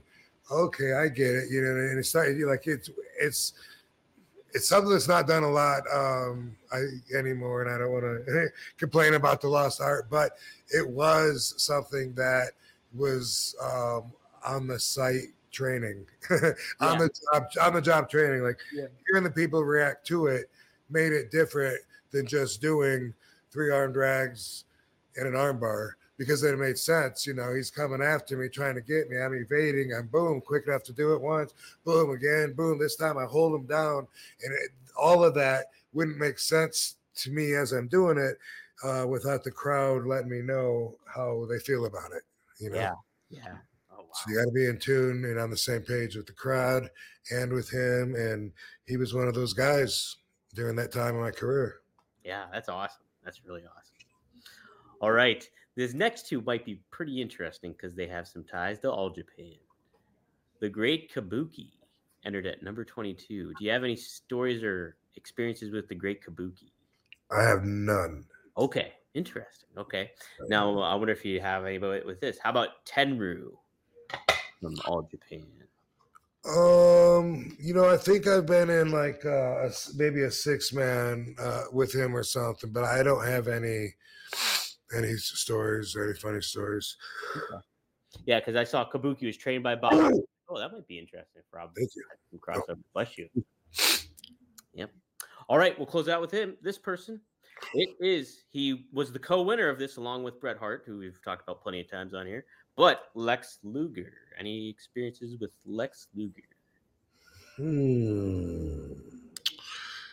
So I don't think that I met Lex back when I was in WCW.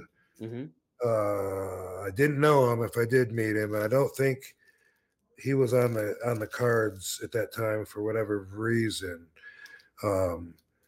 But everyone in Atlanta, and we used to always, from the WCW guys, would all stay at the I think it was a Ramada down south of Atlanta that was called the Dungeon. That's because all the boys stayed there. That was where they got put up, where they lived when they were doing like the Peachtree tapings and everything in between. But anyway,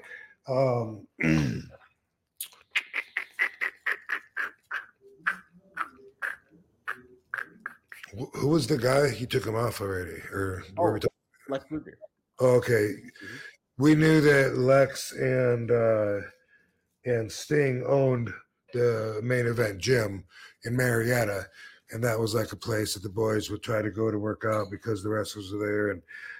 And Scotty Riggs, who was a friend of mine, would go there and work out, and he became friends with them, with Sting and Lex and Bagwell, and I really didn't hang out with them, and I don't think that I actually met Lex until the last couple of years, so after his whatever happened to him, I don't know if it was a stroke or an accident or whatever, but when I saw him, I think, you might have seen the video, and yeah, I think this is the first time I met him when you've seen this video where I'm standing next to Lex and I say, Rob Van, and then Ron Simmons goes, damn. Yeah. Yeah. I think that was the first time that I met Lex, was right then. And his laugh was so great, laughing at it. He's a nice guy.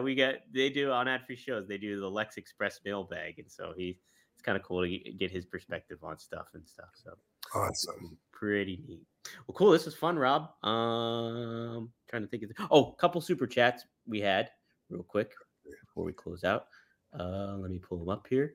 Okay. My filter in, like I'm not gonna let the doobie go out while I'm talking anyway. Right. Speaking of filters, Greg Jacobson, a friend of the Road Dog podcast, asked, did Rob ever smoke cigs at any point? Did you ever smoke cigarettes, Rob? Never. No, I never did. And a lot of you listeners might not travel, so you might be learning something here. But in Canada, and they also do this in the UK and in the United Kingdom, they like to mix the tobacco with the weed. Oh. Yeah. It's very popular over there. Even in Amsterdam, like a lot of the people do that.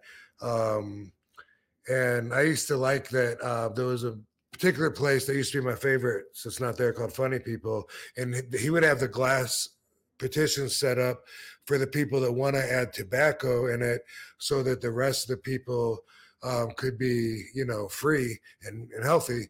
But a lot of the places are the opposite. So they say, if you don't want tobacco, you can go there. But that's because it's very, very popular. Anyone that smokes that's in Canada or the UK or Europe or anywhere around there, they know what I'm talking about. And every once in a great while, like say maybe it's been a few days and I'm with someone and they're smoking it, maybe I'll be like, yeah, let me see that thing. I can't handle it. My body rejects it like I'm trying to drink gasoline. Really? I might think, a hit, maybe one toke, sounds nice. When it has tobacco in it, I'll be like, and I'm like pounding my chest like a gorilla, and it hurts, and my body just rejects it. And so I've never smoked a cigarette, and when it comes to those, I can't remember exactly what they call them, spliffs or whatever. I can't take those down either, and I'm reminded of that like every few years or they won't tell me that it has something in it. You know what I mean? I'll be, especially if we're there or Canada or someone say, hey, you want to hit this? And I'd be like, sure. Like, you asshole, you didn't tell me it had tobacco in it. But they say they can't believe I smoke it with just weed because that's too much weed. Really? That's the perspective I've heard, that they can't believe I smoke a whole joint with just the weed because they would get so high, and that's why they like to put the cigarette, to mix it with. But that's what I've heard anyway. I don't know if that's everybody's perspective, and I doubt it because we all have different perspectives. That's right. Oh, geez, I never knew they mixed. I never knew that was a thing too, mixing the tobacco with the weed. That's pretty. Always learning on the One of a Kind podcast. How was about that? The theme artist himself, Seth asks, BBDC, can you bring Conan on? I feel like he and RVD could just smoke and talk about life. I'd be there for that. Yeah, that would be cool. We could definitely do that sometime. Our format, isn't really either about having guests or me by myself, and so it's not like we have a specific format. And when we do have guests, so far it's usually people that I just hang around with. Instead of interviewing them, it's more like them contributing to a conversation. Someone that I don't know or hang out with that much, like Conan, I guess we would have to change that agenda to be more like interviewing him, or he might feel like maybe we're wasting his time. Like when I was on Man Cow several times, I'd be on, hey, cool, I'm gonna be on Man Cow. Then I'm on there and there's like 6 other people on there, and then they're all moving so fast with everything that I'm like, boom, boom, boom, like what the fuck? And it's like, oh, I gotta fight to get a word in to be online, And anyway, I feel like certain people, certain guests, we're talking to somebody that has a really big reach. I'm not saying it's Maven. I'm not saying it's not, but I like Maven. He's someone I hang out with and normally joke around and just have a conversation with. No, so Fonzie, Sabu, a bunch of the guys that I hang out with, definitely, and then reaching outside of that inner circle. Well, I guess why the hell not? Let's do it all. Yeah, we can. Definitely can. And you were on Conan's show too, early on when we first kicked off the podcast. That's true. That's true. So how about that? They owe me. Kevin Nash owes me. Yes. We got a lot of IOUs to cash in. Yeah. All right, we'll close it out with this one, or this super chat here. Thank you guys for all the donations, by the way. I really do appreciate it, from Mr. Whisper to Seth to Greg to everybody here. So here we go. Orlando asks, hey, Rob, what was it like working with JBL? You mentioned I don't remember working a whole lot with him. I do feel like I've taken a boot or maybe I had a meth with him. I don't know. That's interesting. Like, I kind of feel like I was in the ring with him, and I feel like it was. I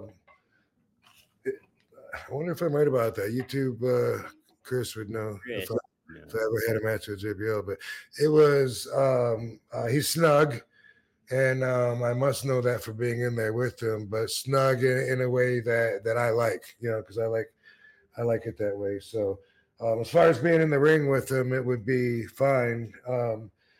But back when he had the loud. I got to be the center of attention voice that bellowed out like a loud, proud Texan. Being around, working with, just being around that energy. I even back before I was really into learning about my own spiritual growth, even back then I was in tune with energy enough to know that sometimes would strike me as pleasant as nails on a chalkboard. There was I know Sean Oliver brought it up on the Nash podcast. It's like they always talk about like how you were like, oh man, the JBL's like, I don't remember what destroying your Zen or something was what you said. I think it was, and they Yeah, I mean, it was never because there was like never any issue or anything like that. It was just it was just like in general. I still like if someone's really loud. I'm glad that Katie knows and understands me because sometimes I don't even have to say it. Yeah. And she'll be like, "Do you want to go sit outside?" Because there was someone at the table that why I don't know why, but they just want everyone to be listening to them, and they're so loud. And a lot of people in general, they disrupt my Zen. Well, I think you gave everybody a pretty good Zen here this week here, Rob. With we covered a lot of ground. I'll tell you what, holy smokes. Yeah, it feels like we've been talking for a long time. Yeah, right? Did you want to do an RVDology or next week or whatever you want to do, man? Maybe since we went so long, maybe we'll just wait because I think I gave a lot of my perspective anyway and hinted on a lot of values. If people were inclined, they would have picked them up. Cool. I'll put this stuff off. I had a couple ideas, but I don't really, and I'm sure Katie and Dee don't really want me on the laptop another 30 minutes. So thanks everybody. Is it too late to say Happy New Year? Probably. No, you can still say. I think until the end of January, you're okay, right? See you soon.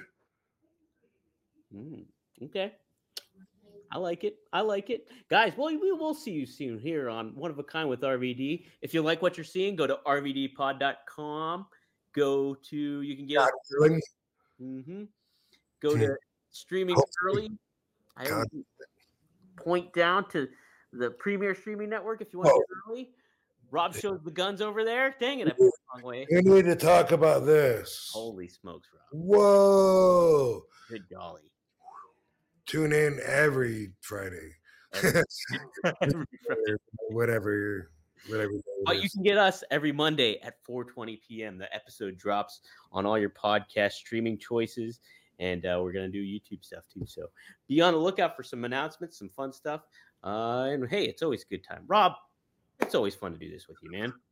Indeed. I appreciate another week of good conversation, good memories, and hopefully we'll get some feedback and see how they appreciate it. Because I did share quite a few life lessons if you pick them up, as I always do. Being the wise Zen ninja master that I am. I like that. Wise Zen ninja. And show. Barbie. We'll see you guys next week here on One of a Kind with Barbie. Thanks, Tom.